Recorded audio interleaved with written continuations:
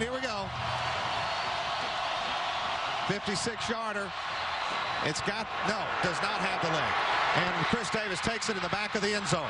He'll run it out to the 10, 15, 20, 25, 30, 35, 40, 45, 50, 45. There goes Davis. Oh, my God. Davis is going to run it all the way back.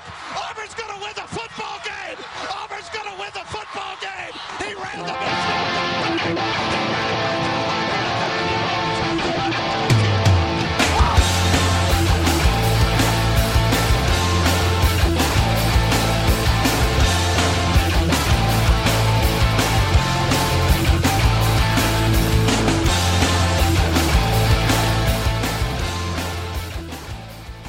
So during the long, miserable, never-ending fourth quarter last night, I got to thinking about Alabama fans and what they had been through on Saturday, and I wondered to myself, I think I said out loud, oh, that's way worse. Right? Oh, yeah. I'd rather not be in a game. Then the game for you mentally were done with that game by what? Some halftime? Maybe not quite halftime. No, when Wilson threw the touchdown at the end of the half, I said it's 27-7 going. I said we lost this game. Okay, right. So then you were never really emotionally involved with it other than the beginning. And honestly, I sort of knew it was done at 10-0. I wasn't ready to give up on them. Right. But part of my competitive will for my team to win had died already. I wasn't going to say that or admit that. But yeah, and if you look at the New England loss that the Saints had this year, by comparison. That's more of a gut punch. I didn't want to watch football for 2 weeks. In this case, I'm excited for the Carolina game already. It's like, right, let's see what this team's made of. Right, let's get it back out. Makes that game more important. That game was a bust. And honestly, it doesn't make it any more or less important, that game. And we kind of talked about this last week, about how even if the Saints win last night, they're still only up one game on Carolina. And if they lose to them, they're in second place. Right. So all that game did last night was say, the Saints are not going to be the one seed in the NFC and potentially put in some doubt if they get a chance at that again, whether or not they can win in Seattle / can they win outside. Because that's another thing that's going to be a big thing now. Now, I don't think it should be against Breeze because he played and won plenty of games at Purdue. Okay. I think it's more the Breeze, Peyton just away from home offense type. Saints. Right. I don't think it's a Breeze thing. I'm not worried about Breeze. He played in the Big Ten. Right. He knows, he's played in the cold.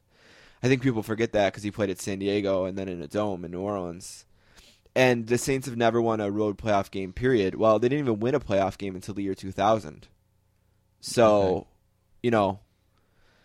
whatever. They could have easily won that San Francisco playoff game a couple of years ago. It's not like I'm like, oh, they could just never win on the road. The Alabama game's a way bigger gut punch, and we'll talk more about how that affects college football, and we'll talk about that a little bit more. I guess I made a good call last week on the show saying that's the best rivalry in college football. It was a well-timed moment to make that argument, I suppose. Welcome to Season 3, Episode 36 of the Sportscasters, December 3rd, 2013. This is the second to last episode of 2013 of Season 3. We'll do this one tonight. We'll do one next week, and then that will be it for us. We'll take basically 3 weeks off this year, just kind of the way it played out. We won't do one on the 17th, we won't do one on the 24th, and we won't do one on the 31st. So, 2 more. This one is a really fluid situation, as it sometimes is in terms of guests. There will be 2 on the show today. I'm not exactly sure which 2 right now, so I'm not going to try to guess and put ourselves in a position where we would have to re-record something. It just kind of is what it is today. There will be 2. They'll be on. We'll see how it goes. We're going to do the greatest of all time today. We're going to do a quick book club update, the last book club update of the year.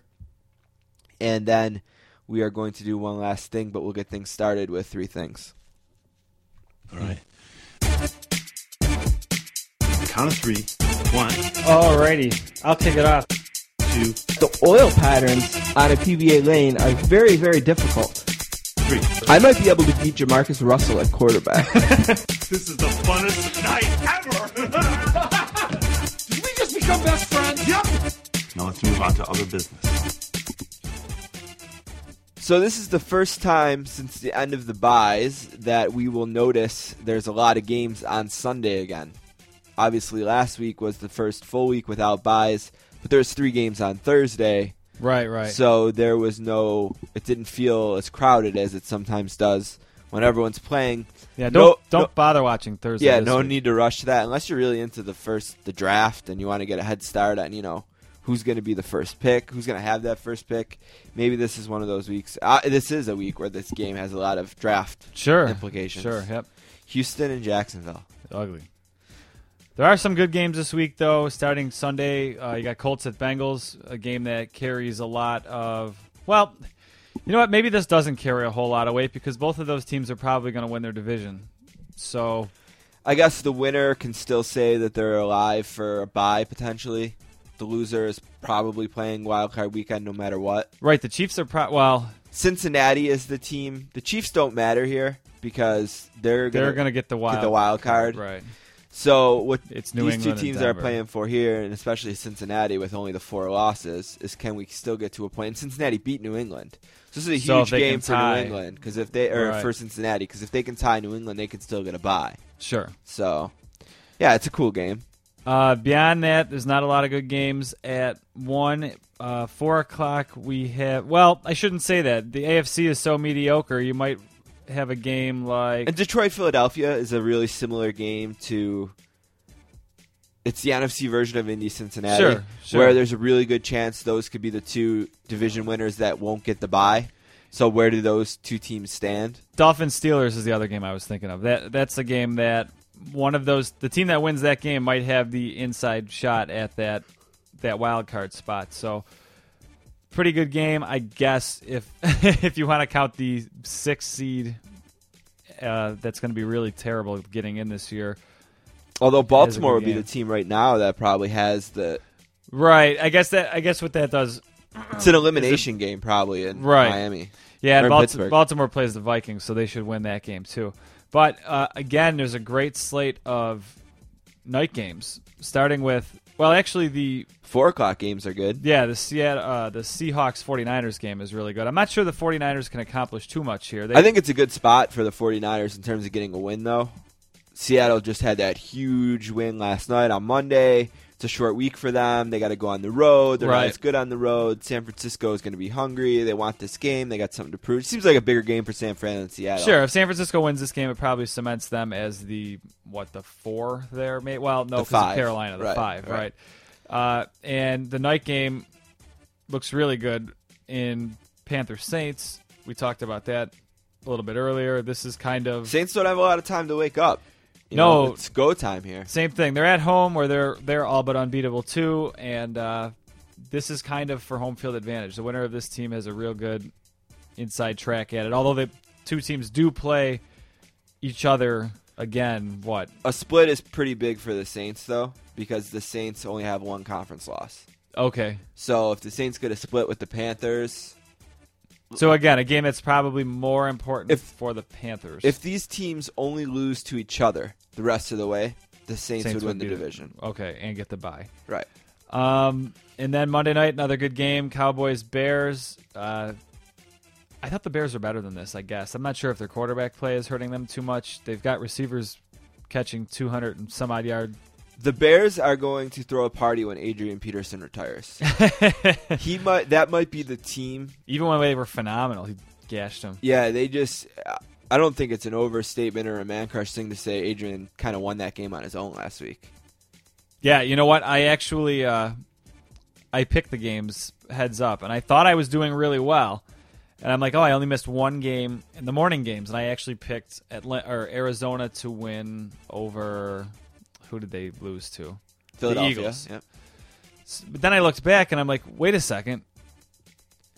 Minnesota won that game? Right. And then I think, who else won? Like Jacksonville won a game, too. I'm like, what happened? Yeah. Both of those games seemed like slam dunks, and both of those teams won. So, the Bears, that probably cost them their season. Well, speaking of games that cost a team a season... We played the highlight off the top here, moving on to the second thing. Alabama, who had won the last 2 national championships, kind of in the midst of a dynasty run, got that derailed a bit. in the Iron Bowl on Saturday, and we wanted to talk a little bit about the fallout going into the last week of the college football regular season. Yeah, and this is usually where I had this written down actually as a question, because this is where, we talk about this. I'm not a college guy, but I'll bring my dumb college questions to you.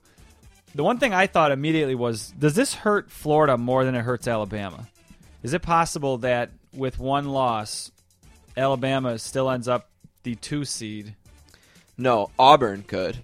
Alabama is done unless Florida State and Ohio State lose. Oh, because of Alabama the doesn't get to conference. play in the conference championship game. Okay.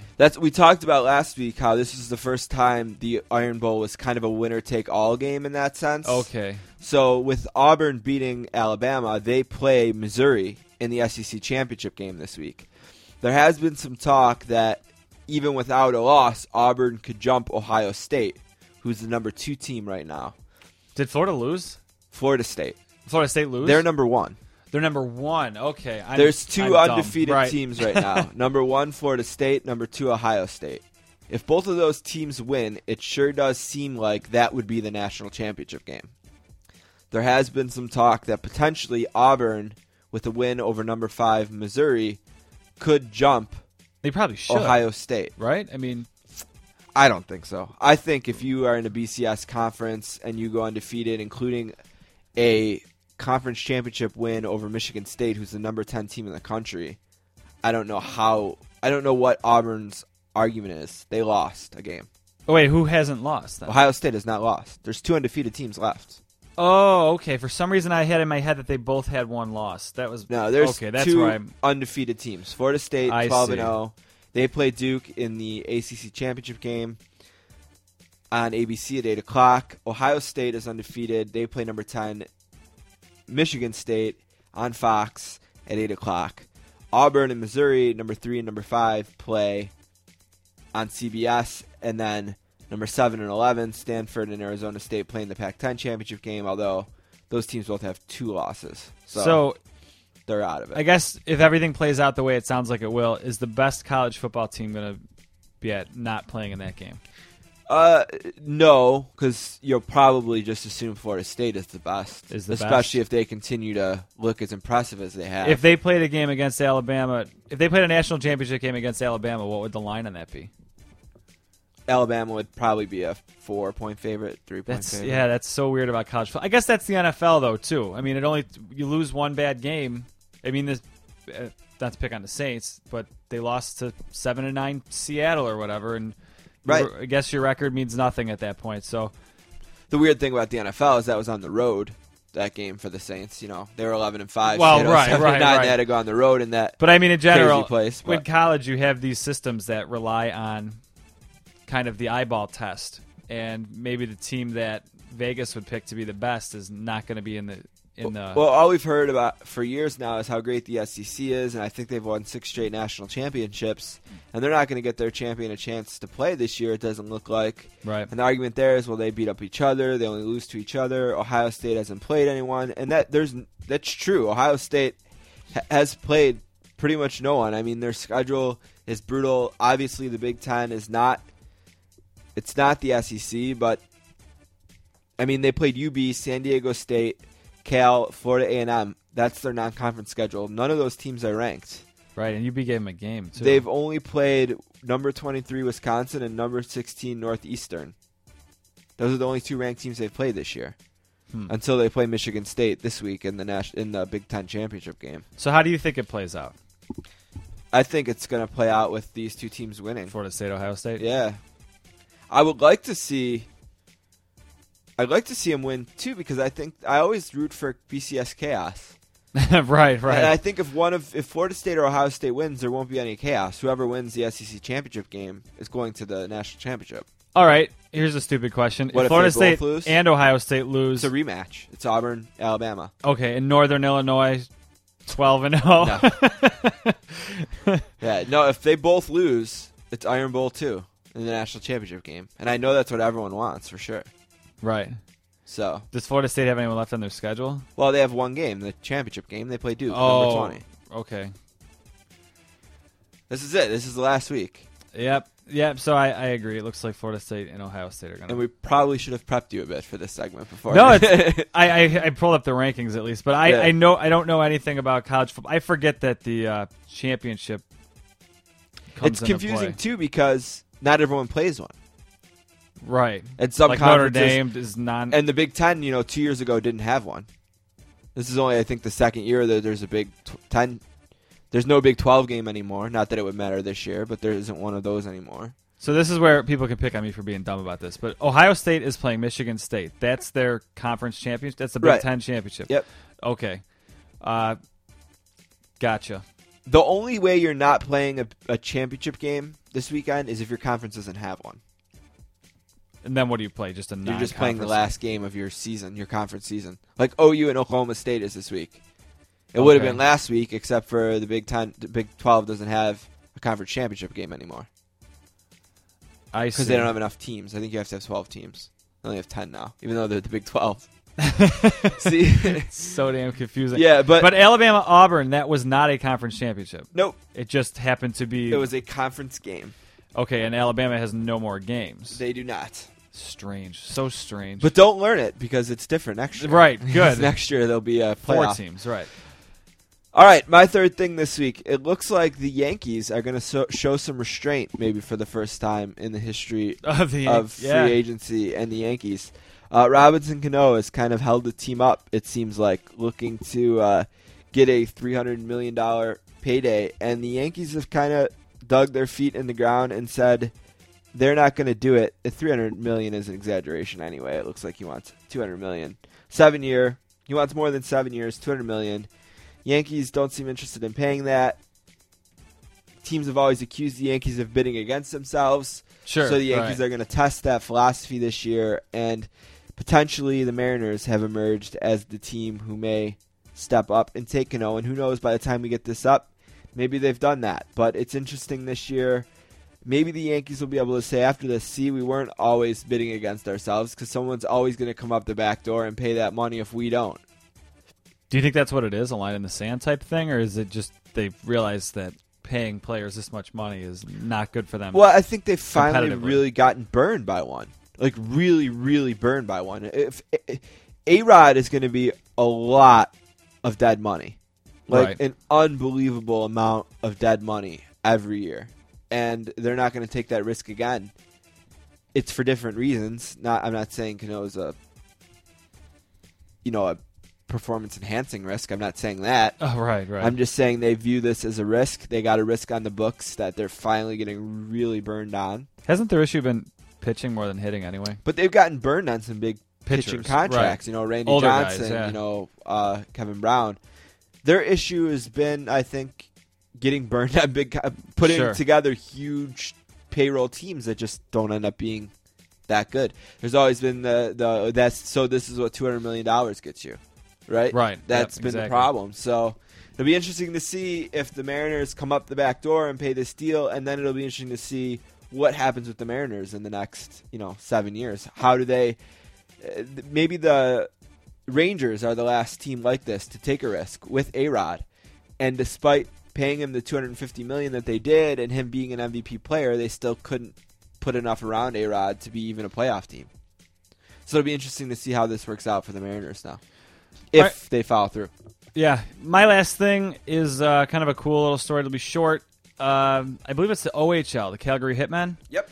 And it's a tradition across other teams have picked this Yeah, up, my too. brother scored one of these goals. Did he really? Yeah, in his first year in the USHL. The teddy bear toss, I believe they always happen around Christmas time, is a tradition where when the first goal, is it the home team goal? Usually Thanksgiving weekend is the time. Does it have and to be it's a home- usually the home team goal, although some places will just do first goal. Because you don't want them to get shut out. Right. Right. And I did see one where it's home team goal and it was a shutout, and then when the third period ends, everyone just threw them. Oh, okay, cool. They didn't take them home.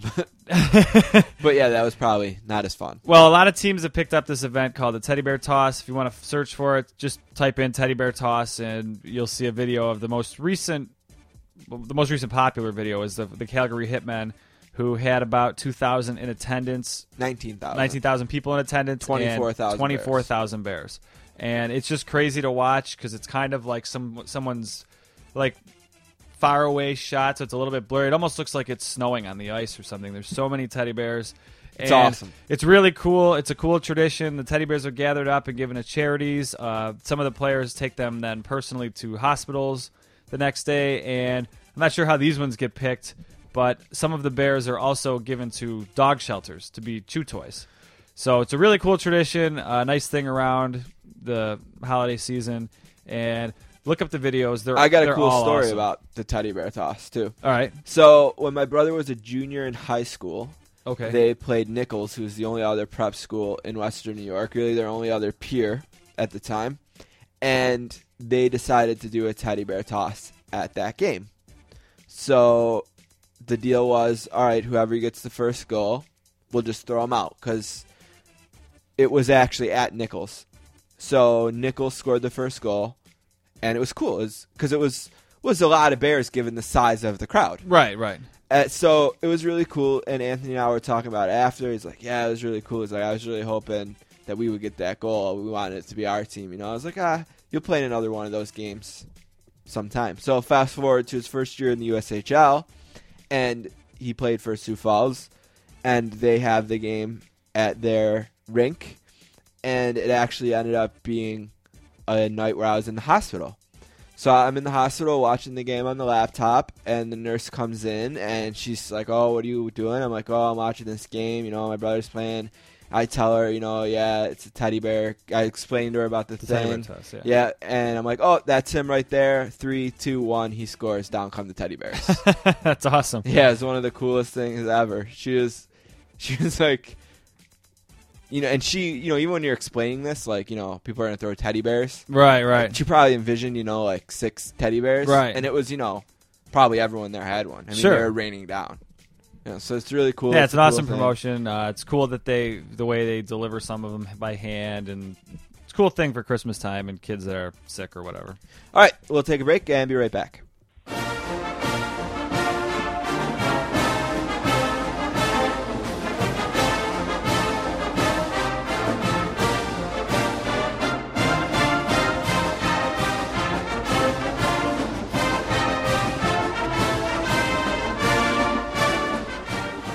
Our next guest is a Central Washington University graduate and an AP sports writer based in Seattle, Washington. He is also a Pearl Jam fan and is making his first appearance on the Sportscasters today. A warm welcome to Tim Booth. How's it going today, Tim? Good. How are you doing? Doing really good. Yeah, we were just talking off the air about how suddenly Seattle has become the epicenter of the sports world in the last 24 hours or something here. Between the Seahawks and the Mariners rumors and everything else that's going on, I'm sure. Can you remember, when's the last time maybe Seattle was buzzing this much and it was because of sports? Did it get this big last year on the Seahawks run? Not to this point. I mean, there's a pretty special kind of excitement that's building around what the Seahawks are doing. Right now, I can't remember a stretch that's been quite as crazy. The last basically 7-8 days between some Seahawks news and some Mariners news and the Apple Cup last week, and then Sarkisian leaving for USC, and then the Monday night game. It's been one thing after another for the last 7-8 days, and so I'm kind of ready for it to calm down just a little bit. Now, here's something I was thinking about last night, watching my team. People who listen to the show know I'm a huge Saints fan. Watching them just get destroyed last night, I was thinking about, I'm from Buffalo, and I was thinking about the Bills and kind of when they got Kelly in there and started their run at 4 Super Bowls in a row. And I was thinking about the first time that maybe they played a game like that against a really good team. And I was thinking about the AFC Championship game in 1990 and the way they blew out the Raiders, and wondering if maybe they peaked a little quick. I was thinking about it, like if they had Bills to beat the Raiders 27-24 that game, if they would have played better in the Super Bowl. And luckily, the Seahawks don't have to worry about the Super Bowl next week, so it might not be as big of a deal. But do you think there will be any concern that maybe the Seahawks peaked last night, that that's the best game they're going to play all year, that maybe they haven't quite had the game that they need to lose yet to really truly win. Like the Bills needed to lose in the 88 AFC Championship game to win it in 90. Did the Seahawks already have that game in the playoffs last year, or is there maybe some worry that maybe that game's still on the horizon for them? I think if you asking or talking to the guys in the locker room, I think they would point to that Atlanta playoff game last year as kind of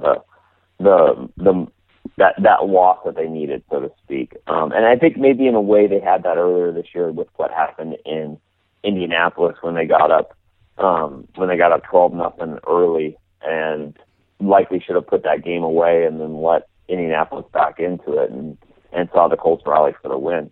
One thing that the Seahawks have been really good since Pete Carroll got here, and especially the last 3 seasons, is they've been a really good team the latter half of the year. Last year, they obviously won their last 5 games. They won 7 of 8 to close last year.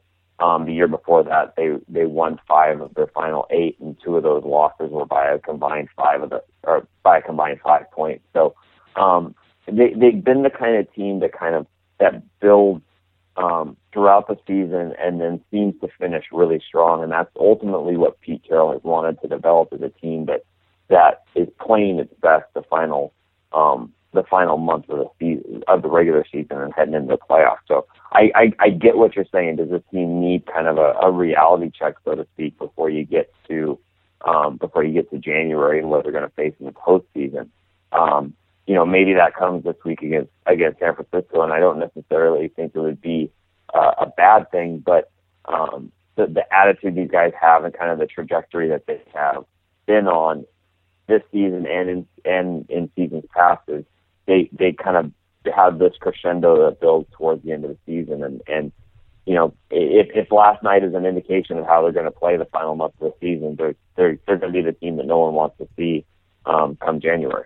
Yeah, in the year that the Saints won the Super Bowl, they had an almost identical game and almost an identical time, and it was even on Monday night. It was against New England. I guess it didn't have quite the playoff implications, but it was, a really, another team with a great record coming in on a Monday night and everyone watching, and the Saints killed them. And the Saints still had kind of a tough stretch in there closing out that season, but I think, that win is more positive than negative, obviously. I was joking around with some Seahawks fans on Twitter last night, kind of like they were throwing some jabs, and I was kind of just didn't have much, obviously, in my tank last night. But I said something like, well, the only thing that can beat this team at this point is a couple more failed drug tests. And I was joking, obviously, but what about that at this point? I mean, how many players on this team are going to say it was Adderall or whatever? Like, is that going to be bigger than it is? I don't feel like there's much being paid attention to that because they're playing so well.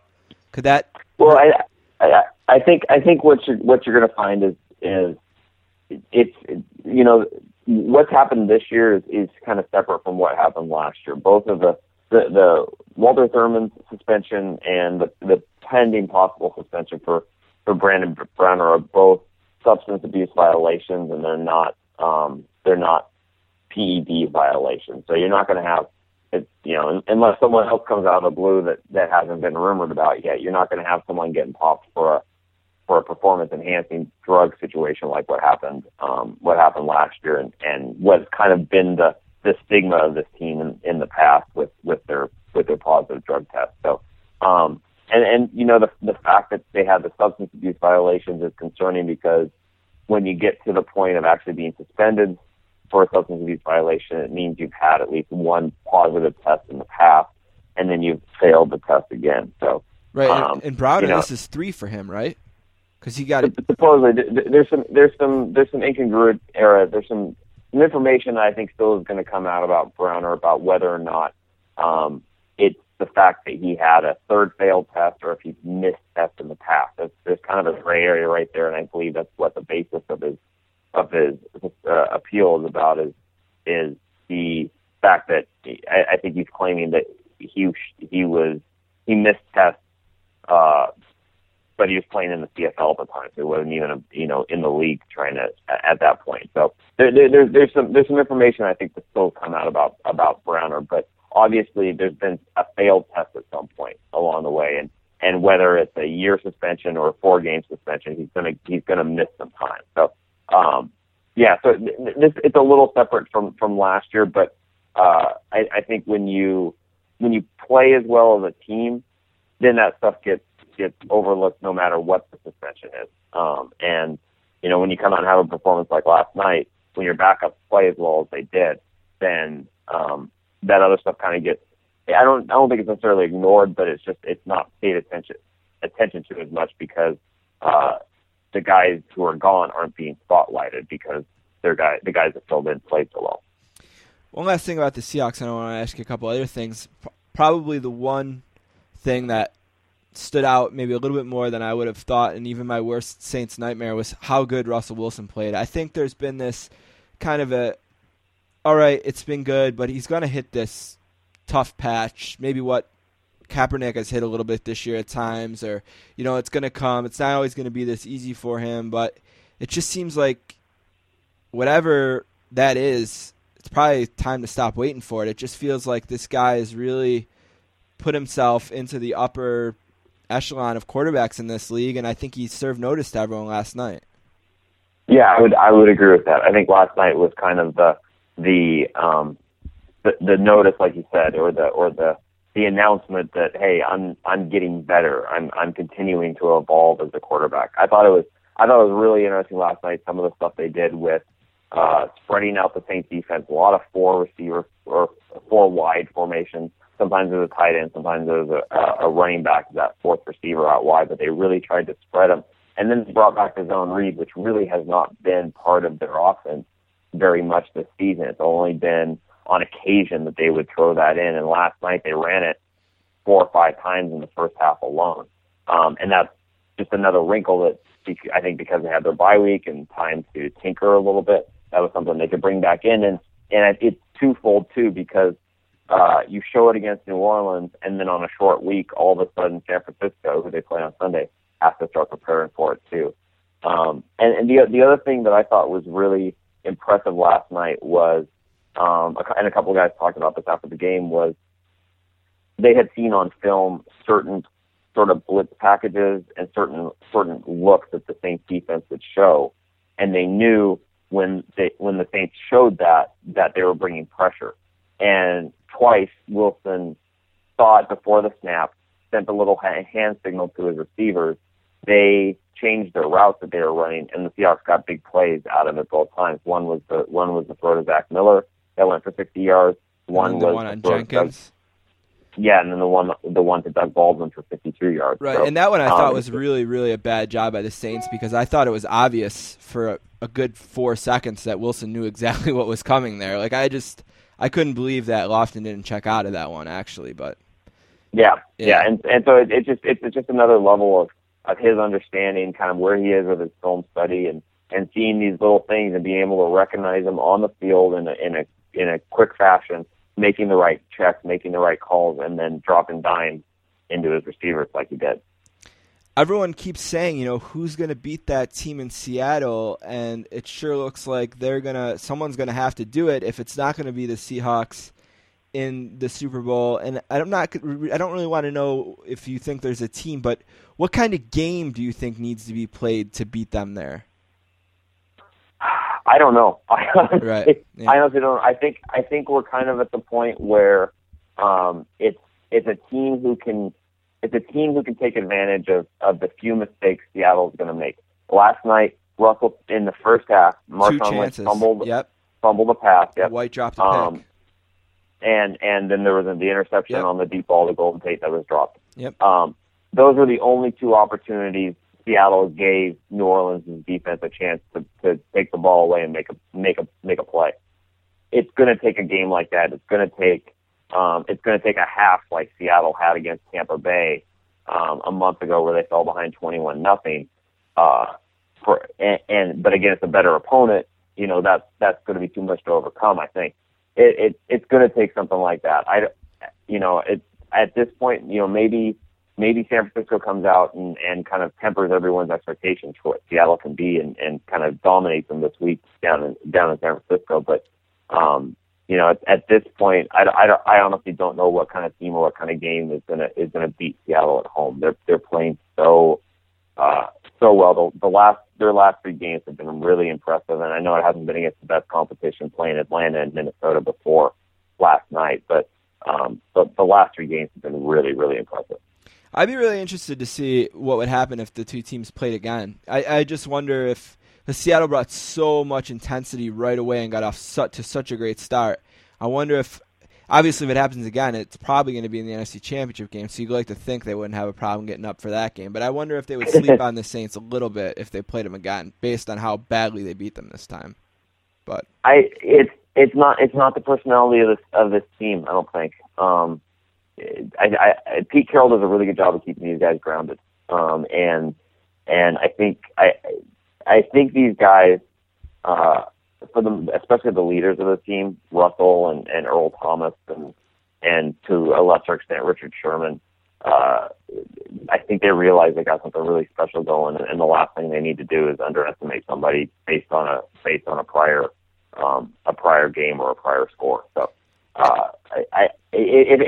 I think if they get beat, it's gonna be mistakes that they make that the other team takes advantage of, not necessarily them underestimating someone, maybe like they did with those games against Tampa Bay and St. Louis when they were really close and they had to pull them out at the end. And I hope this doesn't come off as like sour grapes, but I think the coolest thing maybe about the Seahawks is their villains. I think, you know what I mean? Like, I don't think anyone that's not a Seahawks fan is going to find much likable about that team, and other than Wilson, who is very, very likable. But I don't mean that as like, oh, my team just got killed by them because I hate them. I actually mean as a compliment. Actually, one thing I've disliked about the Breeze-Payton era, coupled with the rebuilding of New Orleans, is just kind of like the Saints being like this kind of like alternate America's team at times, and maybe Bountygate curb cut some of that. Maybe it didn't. I'm not sure, but I think the Seahawks are the opposite of that. I think there's a lot of people who don't love Pete Carroll. I think that Earl Thomas is really easy to not like, especially if you seen his interview on I don't remember if it's ESPN or the NFL Network last night or whatever. Maybe I was just in a bad mood, but I really am saying that as a compliment, if you know what I mean. Yeah, no, these guys thrive on being on keeping that chip on their shoulder. They know when guys pick against them. They know when they're being what they feel like is being disrespected by the national media. So you're right. They thrive on this idea of kind of being the villains and the team no one really likes, and outside of Seattle anyway. And it's an interesting dynamic because you would think that from a talent standpoint and kind of what they've done this year, they would be past that, but they still like people picking against them and then going out and showing them up. Yeah, I think it can work for a team. Tim Booth is on the show. You can find him on Twitter @ByTimBooth. He writes for the Associated Press. We're not going to get to much else today because we're just about out of time, but I want to ask you 2 real quick things and I'll let you go. First quick thing, just getting your sense around there today, is it a real possibility Robinson Cano is going to be a Mariner? I don't know. I think Seattle committed a ton of money last year to Felix Hernandez, kind of with the promise that they were going to build a contender. I don't know if throwing upwards of $200 million at one guy is the best way for Seattle to become a contender, no matter how good Robinson Cano is. To me, that reeks of moves that the team has done in the past, where they brought in guys on big salaries and watched those guys just underperform, typically at the plate on a regular basis. So to me, I would. It's so hard to get free agents to want to come to Seattle anyway because it's cold early in the season. You still have the stigma about the ballpark, But I still don't know if $200 million is to one guy is the right move for this team. I always thought too, like if there's a guy that the Yankees don't think is worth $200 million, I'd almost not want to do it, no matter what. It just seems like they will drop $200 million on, gutsy third baseman. Just like the fact that they don't want to do it for some reason is a red flag to me, even though maybe it shouldn't be. But yeah. All right, last thing. So we're not going to get a lot of time to totally geek out and fanboy on Pearl Jam, but I want to know 3 things. 1, how do you like Lightning Bolt? 2, how was the show the other day? And 3, are you going to the show in a couple days? Let's see. First, I think Lightning Bolt is really, really good. I think it's probably their best album since Yield. There's only a couple of songs on there I kind of about, but which is far better than what Backspacer was. I think there's 2 songs I like off of Backspacer. Really? And I like Lightning Bolt a lot more. So the first time I listened to it, I really liked it, and so that's always a good sign. Considering there's been a couple other albums where I've been a little wishy-washy about. The show I saw on Saturday night across the state in Spokane only reinforced that I think they're the best live band in the world. They went on stage at 8:35 and went off stage at 11:45. I mean, it was 3 hours plus of just fantastic music. They are, I've seen a fair amount of bands live in arenas, and I'm hard pressed to find a band that sounds so good on a regular basis in an arena setting. And I've had the chance now to see Pearl Jam play, 20,000 seat arenas. The Spokane arena that I saw them in the other night seats about 11,000, so it's kind of a smaller venue. And then last year I was lucky enough to be in Missoula, Montana, when they played a 5,000 seat college basketball arena, and that was an incredible show. And every time they just sound fantastic. So I'm such a Pearl Jam geek. It's bad. So are we. They're so good. And then lastly, yes, I will be in attendance Friday night for the tour finale here in Seattle. I always feel like the Seattle shows, I blow it. Like, I've been to 78 shows, which maybe sounds like a lot, maybe it doesn't, I don't know, but it's been spread out since 96. I never went to more than 12 in a year, but I remember in 2000 I was either going to go to Vegas for the 10-year show or go to Seattle 3, and I went to Vegas, and maybe in retrospect I should have went to Seattle 3. And then this year I wanted to go to Seattle, but for some reason it was only one show, so I went to Oklahoma City, Dallas instead. I hope I don't regret that. But I did, the only time I've ever been to Seattle for a show was the Ben and Roya show, which I always tell everyone is my favorite of all of them, and such a cool place to see them. So at least I have that, as my... Yeah, I would... It's weird about the Seattle shows. They've either been really good, or they've been a little...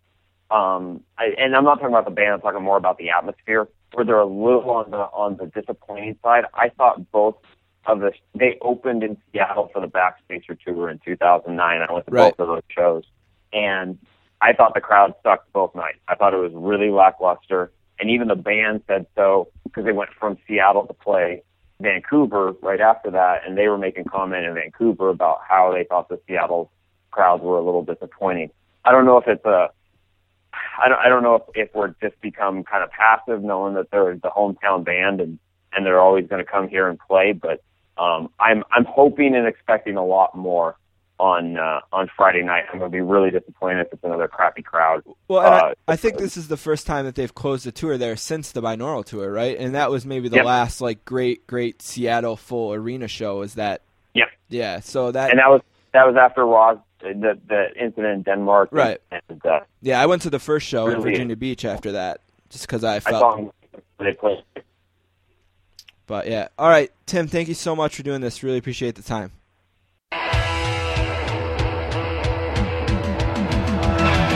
to be best, 'cause you're only a man, and a man's got to learn to take it. Try to believe, though the going gets rough, that you got a hand tough to make it. History repeats itself, try and you succeed. Never doubt that you're the one, and you can have your dream. You're the best around. Nothing's gonna ever keep. That's inspiring. That's great. Yeah. Welcome back to the Sportscasters. We are going to do some greatest of all time. Second last time we'll do this year. We've been having fun with this one. I'll kick us off today.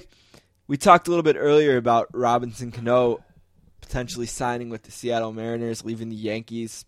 We also talked about that contract that A-Rod signed with the Rangers, leaving the Mariners.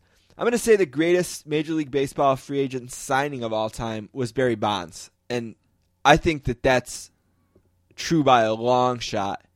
Number 2 might even be Greg Maddux, which is interesting because that was the same year.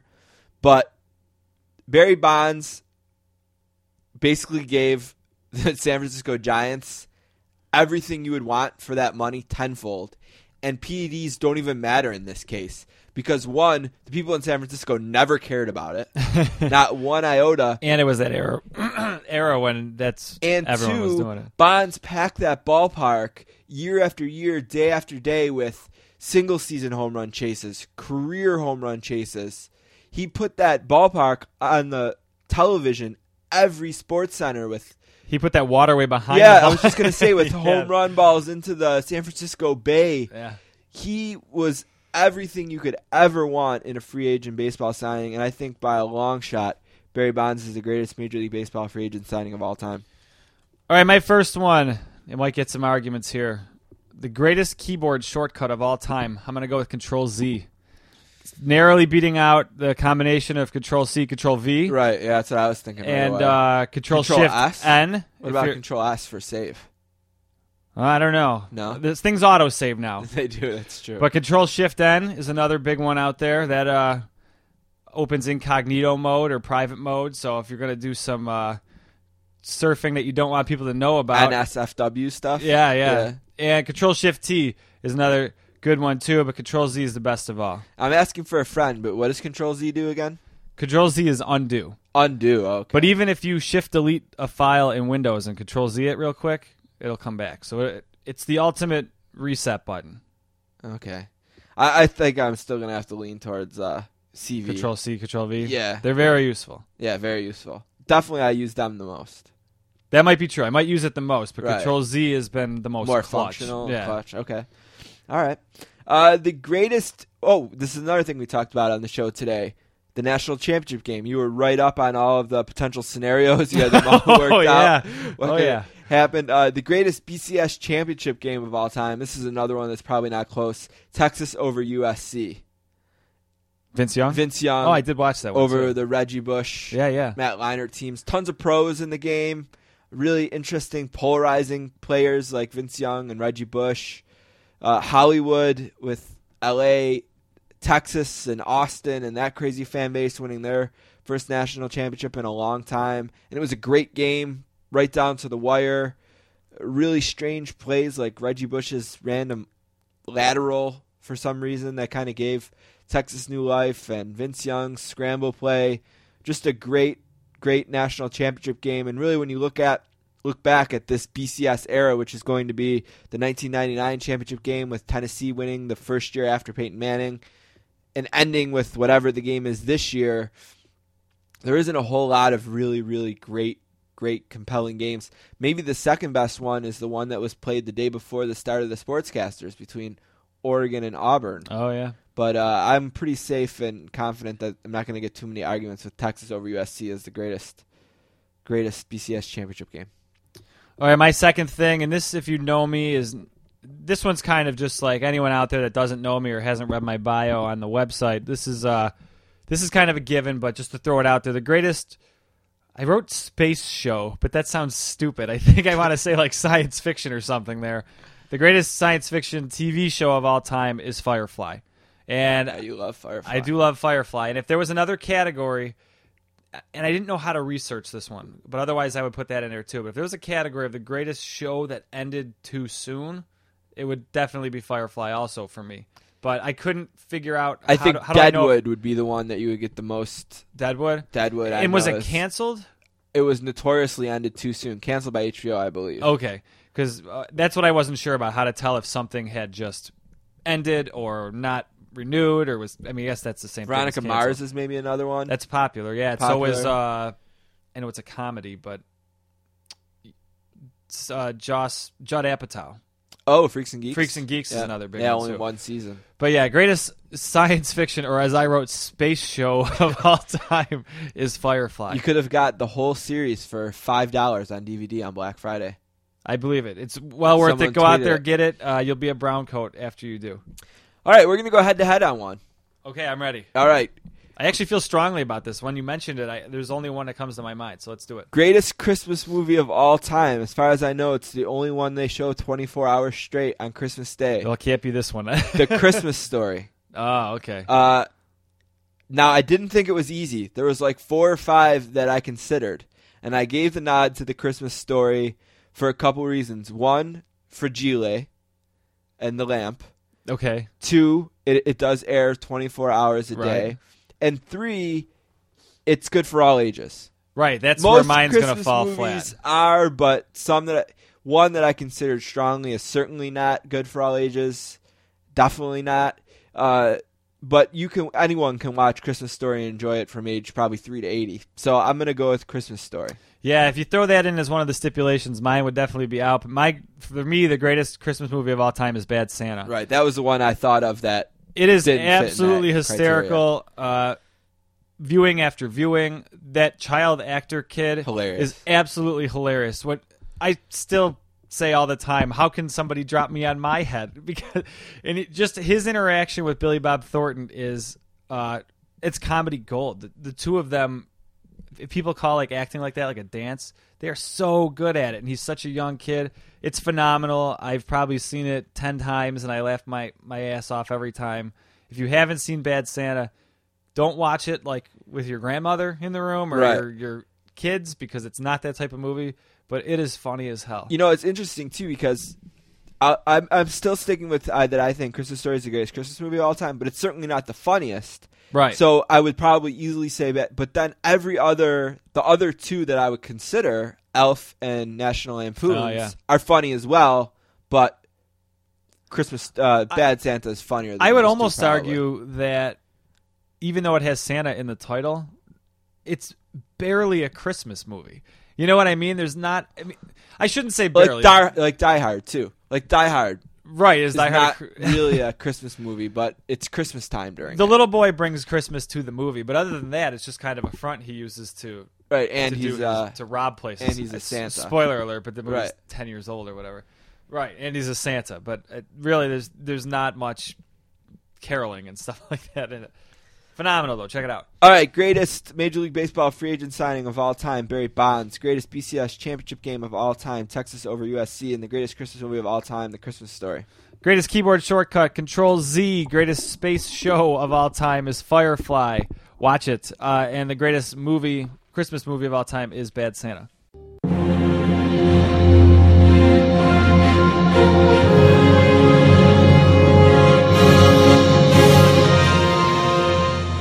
All right, I just wanted to do a real quick book club update, one last one, because I love all three of these books, and I really wanted to thank the authors one last time. The Squared Circle, Life, Death, and Professional Wrestling by David Shoemaker, a.k.a. The Masked Man. You might know him from his work covering wrestling on Grantland or his Dead Wrestler of the Week columns on Deadspin. And I have a copy of this book to give away, so if you're interested, send me an email to sportscasters@gmail.com, and I can send it out to you. You can keep it for yourself or maybe a Christmas gift for a wrestling fan on your list. So if you're interested in that, again, you can email us to sportscasters@gmail.com. The Kennedy Half Century, The Presidency, Assassination, and Lasting Legacy of JFK by Larry J. Sabato. Mr. Sabato was nice enough to be on the podcast last week. If you want to check out an interview with him, you can find it on our website, www.sports-casters.com, and you can check that out. And Monsters, the 1985 Chicago Bears and the Wild Heart of Football by Richard Cohen. You can also win a copy of this book. I have a copy of that to give out as well, so if you'd like it, you can email me, thesportscasters@gmail.com. I want to thank Cohen for being on the podcast as well. Monsters, the 1985 Chicago Bears and the Wild Heart of Football. We're going to take a break and be right back. What's up, Artie? Yeah, what's up, man? I was actually born in Livingston. I grew up in Union, New Jersey. That's just a matter of pride. I had to correct that one thing. Gotcha. New Jersey guy through and through, big Springsteen fan. I was going through some stuff getting ready for this, and I realized we have a few things in common. We're both Italian Americans. We were both fans of the Howard Stern Show. We're both newly engaged men. Nice. We both hate A-Rod. and we both cried at a Michael Jackson concert. Wow, there you go. Yeah, But, that's a tough one to admit. No, the last one was just you, but I was gonna say I doubt that's true. One thing though, I don't know if I'll ever. Well, I'm pretty sure I won't have in common with you is just this thing about you being a New York Times best-selling author, and I was thinking about the way your life has turned out here the last bunch of with how transparent it has become between the the 8 years on the Howard Stern Show where you are admitting so many things on a daily basis and living such a transparent life, and now these two incredibly honest books that you've written are now available for the world to see eternally. And I just wonder, have you sat down and thought about, like, wow, I maybe have the most transparent life in America at this point now? Well, within my world, in the world where I'm a celebrity, I'm not an A-lister, thank God, because I think that'd be even more nightmarish. But in the solid C-list celebrity world I've created, yeah, it's transparent like hell. And it's one of those things. Again, one of my heroes of stand-up was Richard Pryor, and he approached it the same way. Every time he screwed up in life, his stand-up act got better. And honesty is the key to comedy, and I've always tried to be honest about stuff I've done in life and about people I've met in life and how they act, and just tell the truth. I don't mind it. It's good for my art, if you want to put it that way. This question isn't meant to be an ego thing, but I wonder if when you write a book like this and you're as honest as you are in it and you put it out, is there a worry in the back of your mind that, oh my God, what if I just poured out my heart and soul and this book's just a failure and no one cares? Were you worried at all that you were setting yourself up for a little bit? I mean, it's the opposite, obviously. It's a huge success, and I wonder, and opposite of that question, is there a little bit of extra pride knowing that, hey, people do care about me? Because this book is you. It's not just a book about a fiction that you wrote or something. Yeah, no, that's a good point. Obviously the first book was an enormous success, and when Howard wrote the foreword, and I plugged it on Howard every day, so there was that. I mean, that's the biggest type of plug you could get. So with this book, yeah, there was a sense of, wow, I'm putting myself out there now. I don't have the Stern Show every day to plug it, and when it hit the bestsellers list this time, it was a real sense of pride, and also a sentimental feeling that people do, actually care about me to the point where they'll buy the book and read about my life. It's kind of a rare thing. I have two bestsellers in the last 5 years, and both are books about my life, which means people are interested in my life. It's a nice feeling, So hey, what the hell? Hopefully, it's helping people too. You've been on a lot of shows the last couple of weeks promoting the book, and I think you being here is proof you've been just about everywhere.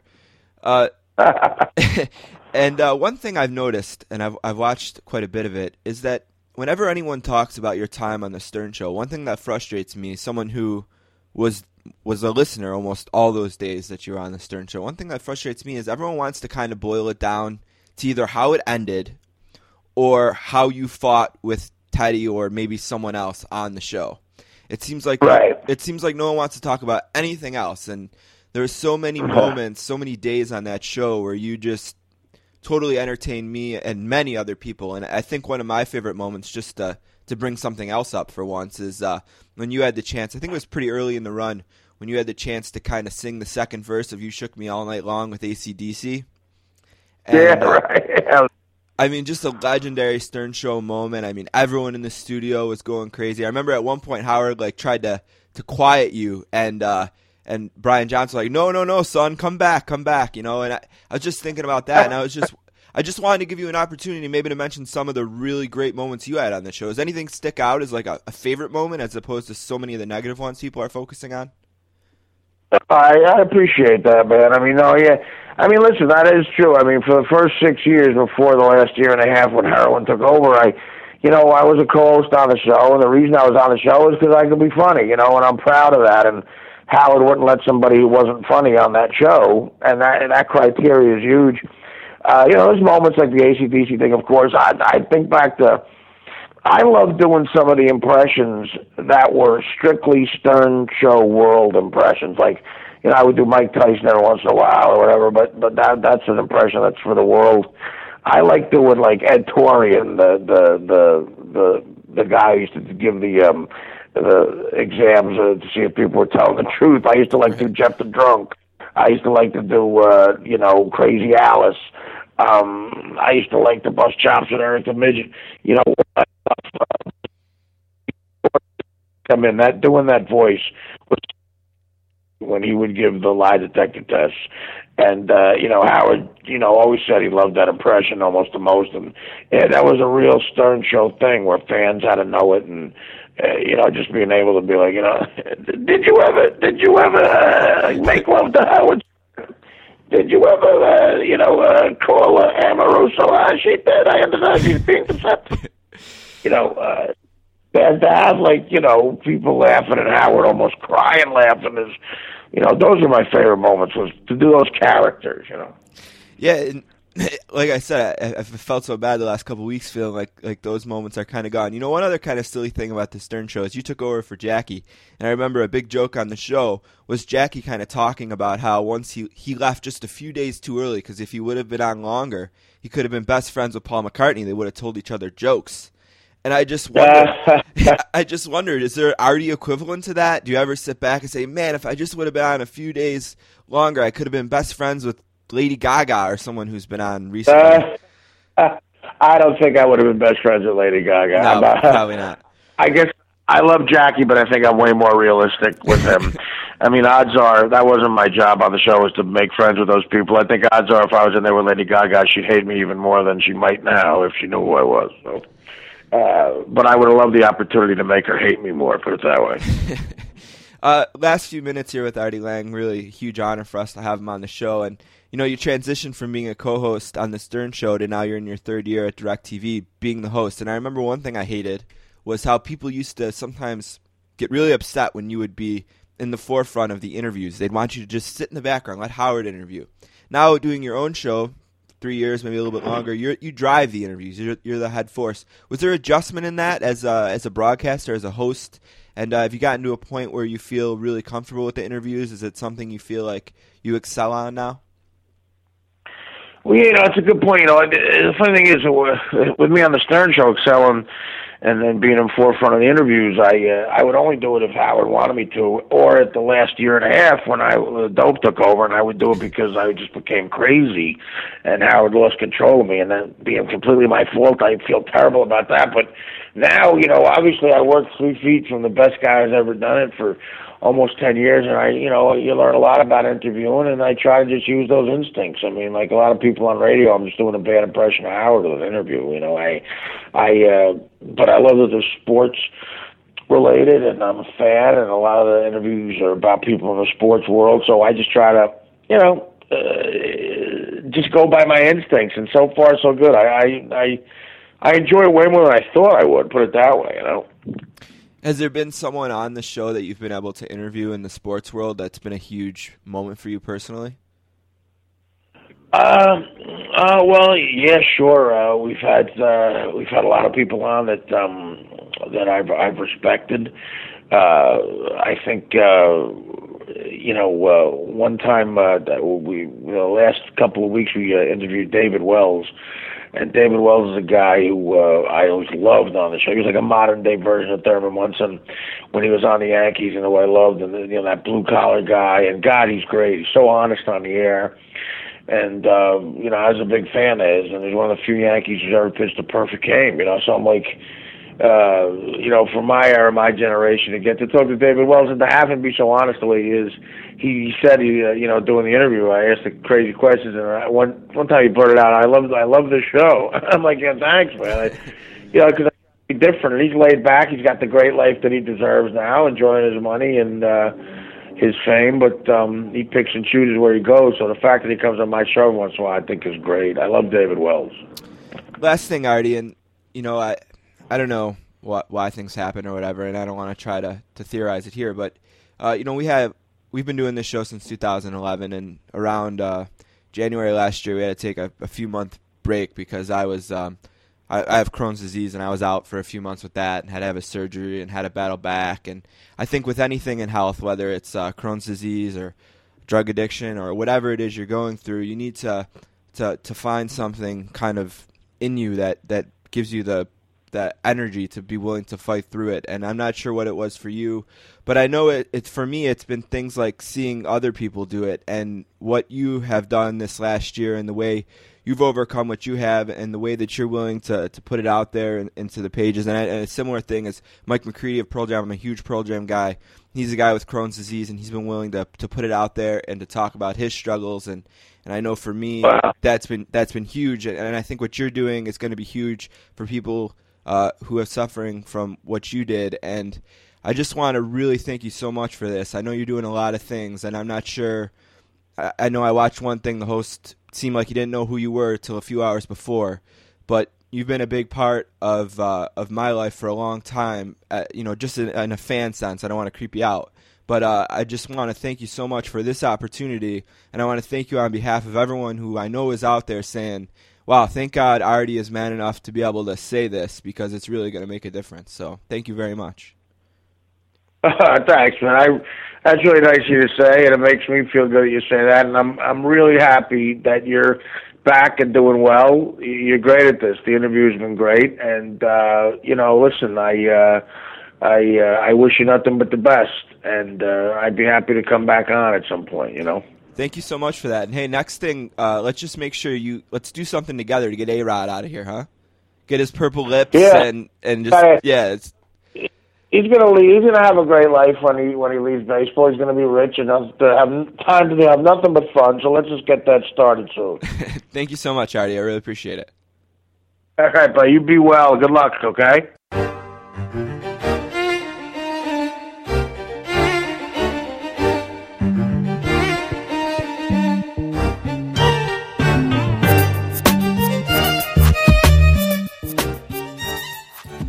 All right, I want to thank our guests for being on the show today. Always appreciate that. Don't forget you can find our work on our website, www.sports-casters.com. You can also find us on Twitter at sports_casters, and you can email us to sportscasters@gmail.com. Keep that email if you're interested in The Squared Circle, Life, Death, and Professional Wrestling by David Shoemaker, or Monsters, the 1985 Chicago Bears and the Wild Heart of Football by Richard Cohen. We have copies of those books to give away. All you have to do is email and ask, and if more than one person asks, we'll just put them in a pot and pull one out. So don't be afraid to send a line, tell me which one you want, or if you don't care, just say either, and I'll put you in the drawing for both. And it's a little small gift of appreciation from us. Also, I wanted to mention I often interact with the people, Don. Oh, good. Yeah, on Twitter, those that are nice enough to take the time to, I don't know, ask us a question or make fun of us or correct us or whatever happens. And I wanted to give a shout out to a guy named Kevin Sullivan at Coach Sully on Twitter. Writes a blog, www.kevinsull.com. Give that a check out for former basketball coach Kevin Sullivan and new listener on the Sportscasters. Thanks for checking us out, Kevin. All right, one last thing from me today. I don't know if seeing Ron Burgundy everywhere is making me nervous. Apparently it's rattling Don a little bit. I don't know if it's making me nervous about the movie, excited about the movie, a mixture of both. But some of the stuff has been really funny. Some of it's kind of fallen flat. It's kind of everywhere. But the more I've been thinking about it, that's kind of what Ron Burgundy and Anchorman is. There's a million jokes in that first movie. Not all of them are hilarious. No. And also around the last movie, there was a lot of this extra stuff too, but it wasn't as popular because the movie, nobody cared about it yet. Yeah, I know what you're talking about. I saw the curling thing and the news thing. Yeah, he was on the news. There's been the commercials. And I wouldn't curling. say that either of them were necessarily laugh out loud hilarious, but I think the idea that he actually sat in and did the entire half-hour news broadcast was the most hilarious part of the whole thing. And that he did it in North Dakota. Right, just randomly. Yeah. And the curling one I thought was significantly more funny than the newscast, by the way. Right, but it was only 2 minutes long or so, right? He only did he didn't do the whole event. Oh, he? No, it's like a 30-minute. Oh, really? Oh, yeah. Oh, really I just long. saw a cut-up version then. Oh, yeah. It's he's in the booth with them. That's awesome. Talking about curling. It's certainly pretty funny. And then there was the commercials, which I thought were pretty funny. And they moved the movie up a week, which I think is a good thing. It's one less week of all this stuff. But I'm still looking forward to it, and I bet it's funny. But I asked someone what can this movie do to make people happy? Because I think no matter what, people are just going to say, it wasn't good as the first one or whatever. I think the build-up is really going to kill this. So, I don't know. Try to go in with as minimal expectations as you possibly can, because I think that's just going to kill it, if anything, is the expectations. Yeah, I'm excited for it either way. One last thing, and this is getting local again for me. A lot of my stuff is whining and complaining about my football teams or hockey teams. I put something on Facebook basically about how being a Bills fan is being teased by the prospects of something really fun and really cool, and then at the last second it just gets taken away from you. So many times this has happened to us lately. In years past, we've been teased by these quarterbacks like Trent Edwards and Ryan Fitzpatrick, and maybe we found a guy, even though deep down we should have known that Ryan Fitzpatrick and Trent Edwards aren't prototypical quarterbacks. They're not really intangible They didn't do anything spectacularly well, but Edwards took us to like a 5-0 start the one year, or 5-1, something phenomenal, before they fell flat on their face. And this is that whole thing we talked about earlier. If you're just bad, those seasons are easier to take. Even at 4-7 this past, kind of like the win a close game versus win a blowout argument. Yes, or lose a blowout. Right. Lose a blowout, lose a blowout, lose a close game argument. Right. I'd rather them lose the blowout if they're going to lose. This year, even at 4-7, the AFC being as bad as it was, and we see flashes of EJ Manuel looking great. The young kids all look really exciting. Robert Woods, Flash Goodwin, Kiko Alonso on defense. Especially Kiko Alonso. Yeah, they've got all these guys that have shown all these flashes. And at 4-7, you think, boy, their schedule is really lined up for them to be 8-7 going into New England. If they get to 9-7, there's a really good shot that they're going to go to the playoffs. They could have even lost that New England game, gone 8-8, and maybe made the playoffs. Well, I've never gone so quickly from win out to lose out. As soon as that ball was in the air in Atlanta, my thought was, where are we drafting? Like, how many games can we still lose? And that's a terrible place to be in, but that's what it's like to be a Bills fan. And right now, because the AFC and the league in general is kind of really top-heavy, at 4-8, the Bills would not pick until 9th. There are 8 worse teams than 4-8. Still a top right 10 now. pick, though. It is a top 10 pick, and they should lose a New England game, but they're going to end up something stupid like 7-9 and pick in the middle. And I know it's a deep draft, but it's a terrible existence, and I know I'm a sucker, but all I can keep thinking is next year. The AFC is so weak, and next year all these rookies will be 1 year older. And I'm glad it took me till week 12 to abandon the team this year, or week 13, 12 games into the season. But I want to play a meaningful game in December.